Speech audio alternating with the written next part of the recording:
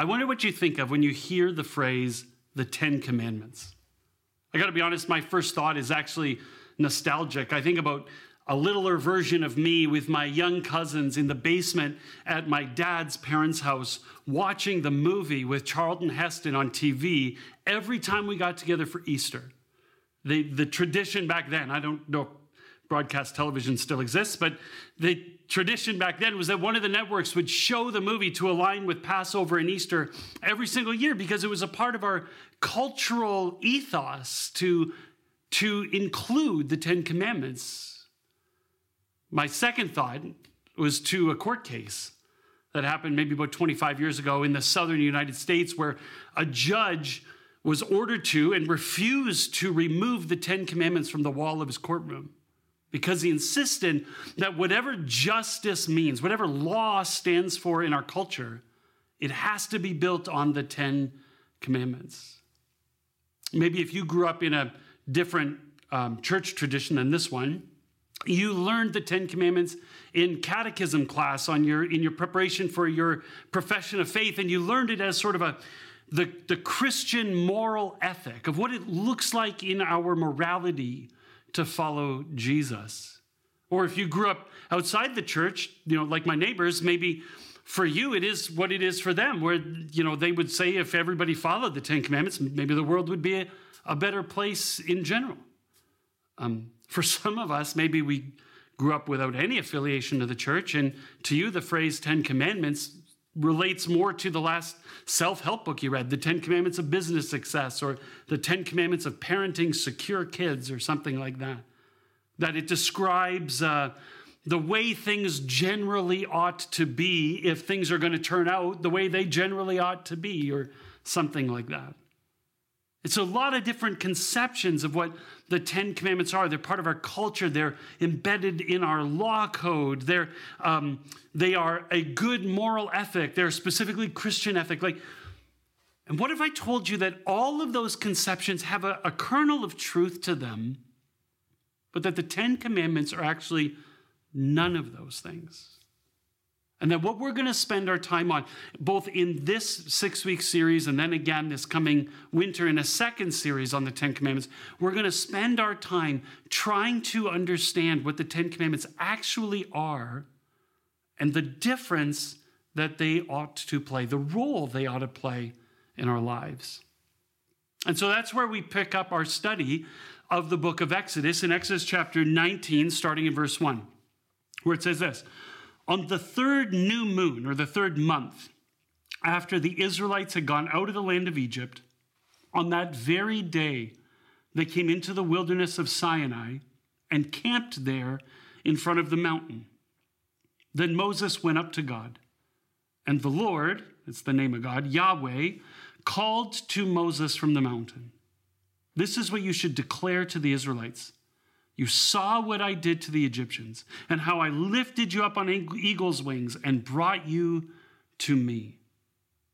In these verses, God kind of summarizes the story that we've spent the last year looking at throughout the book of Exodus, how God raised up Moses as a leader within Israel to confront Pharaoh and demand that Pharaoh let God's people go from slavery in Egypt, and how God had rained the 10 plagues down on Egypt and parted the Red Sea so that Israel could be freed from slavery forever.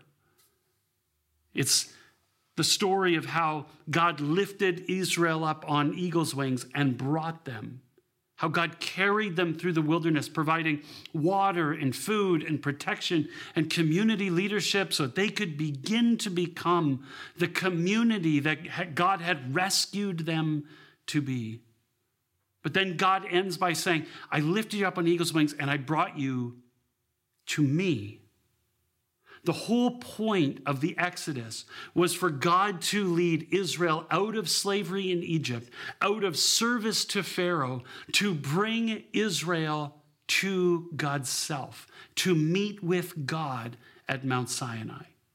That's what God had promised Moses way back in Exodus chapter 3. When Moses met God at the burning bush, God said, you're going to lead Israel out of slavery and you're going to bring them back here to meet with me. And if you read the rest of Exodus 19, and I encourage you to do it sometime this week, In the story, God's powerful presence settles on the mountain in thunder and lightning and earthquakes and rumbling. And God meets with Israel to give them the 10 Commandments. That is the climax of the story of the book of Exodus. That is the centerpiece of this grand epic narrative of Israel. It is the beating heart of the Jewish scriptures. This moment of God giving Moses the 10 Commandments.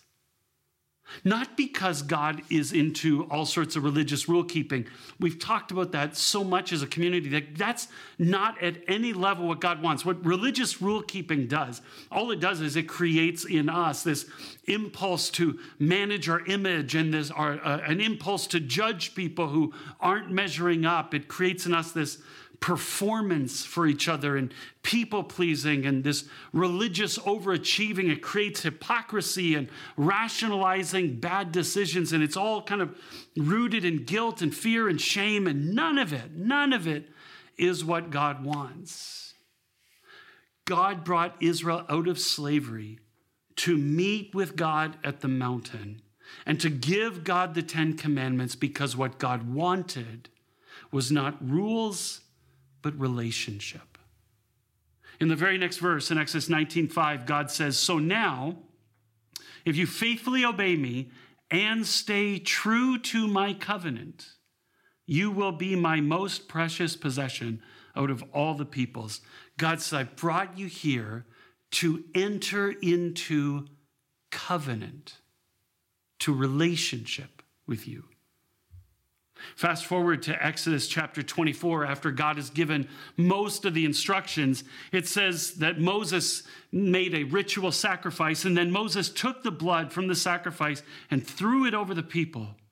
Moses said, "This is the blood of the covenant that Yahweh now makes with you on the basis of all these words." The story concludes with Moses saying, we've now entered into covenant, into relationship with God. That category of covenant is an important one. In the Bible and in the ancient world, covenants were a very common form of doing foreign relationships between nations, especially if you had the leader of a superpower who wanted to enter into a treaty or a covenant with a smaller nation. They would formalize this agreement. Excuse me. And the leader of the superpower would say, listen, we're bigger and stronger. We'll take care of you. We will provide humanitarian aid. We will look out for you.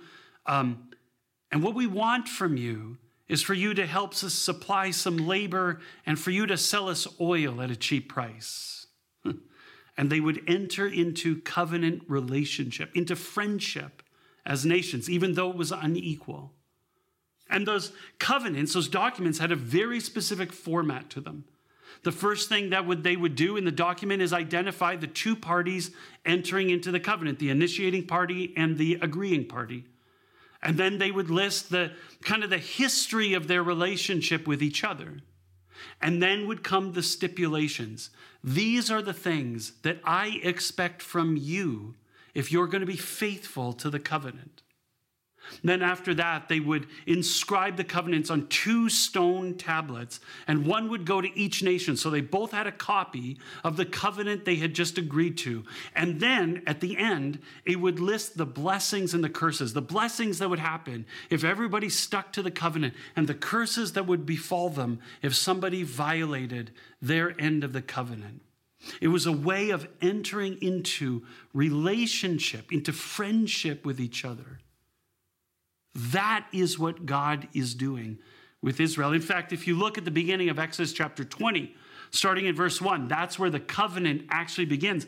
And it starts the way covenants begin. It says, "Then God spoke all these words, I am Yahweh your God," that's God's name, "who brought you out of the land of Egypt, out of the house of slavery." God identifies the two parties of the covenant, Yahweh and Israel, and describes their historical relationship. I brought you out of slavery in Egypt. And then come the 10 Commandments, the stipulations of the covenant.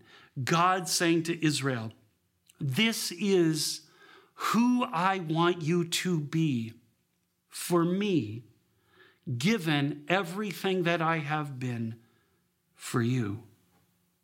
Then they inscribed the covenant on 2 stone tablets. In verse 31, it says, when God finished speaking with Moses on Mount Sinai, he gave him the 2 tablets of the covenant, tablets of stone, written with the finger of God. 1 copy for God, 1 copy for Israel.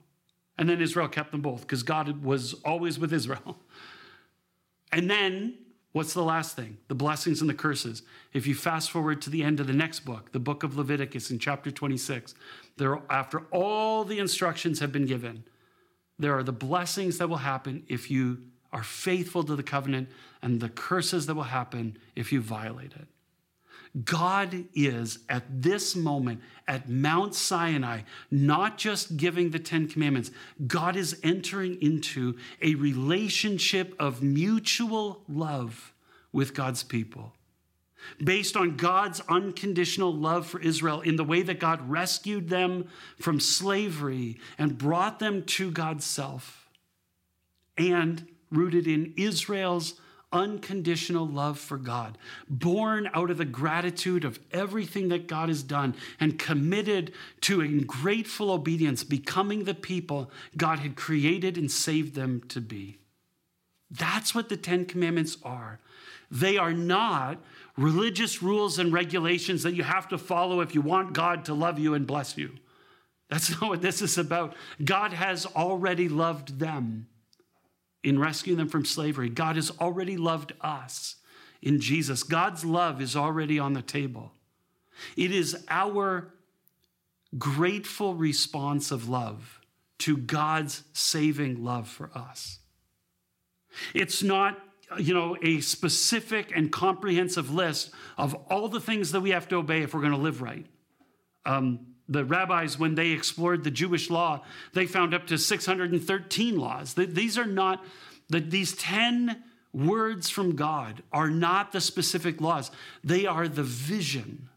They are the values that underlie everything about who Israel was to be out of their love, their grateful love for God.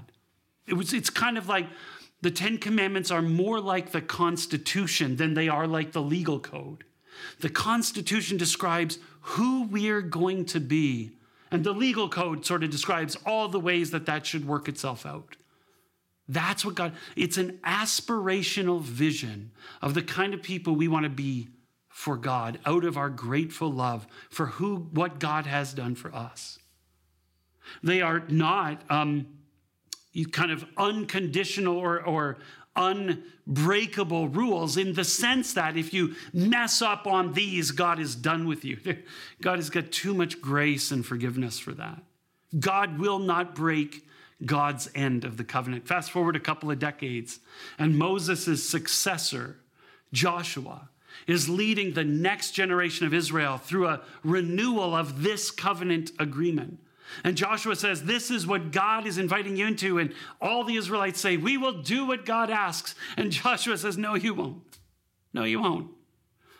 But it's okay, because God is gracious and merciful and is inviting you to lean in.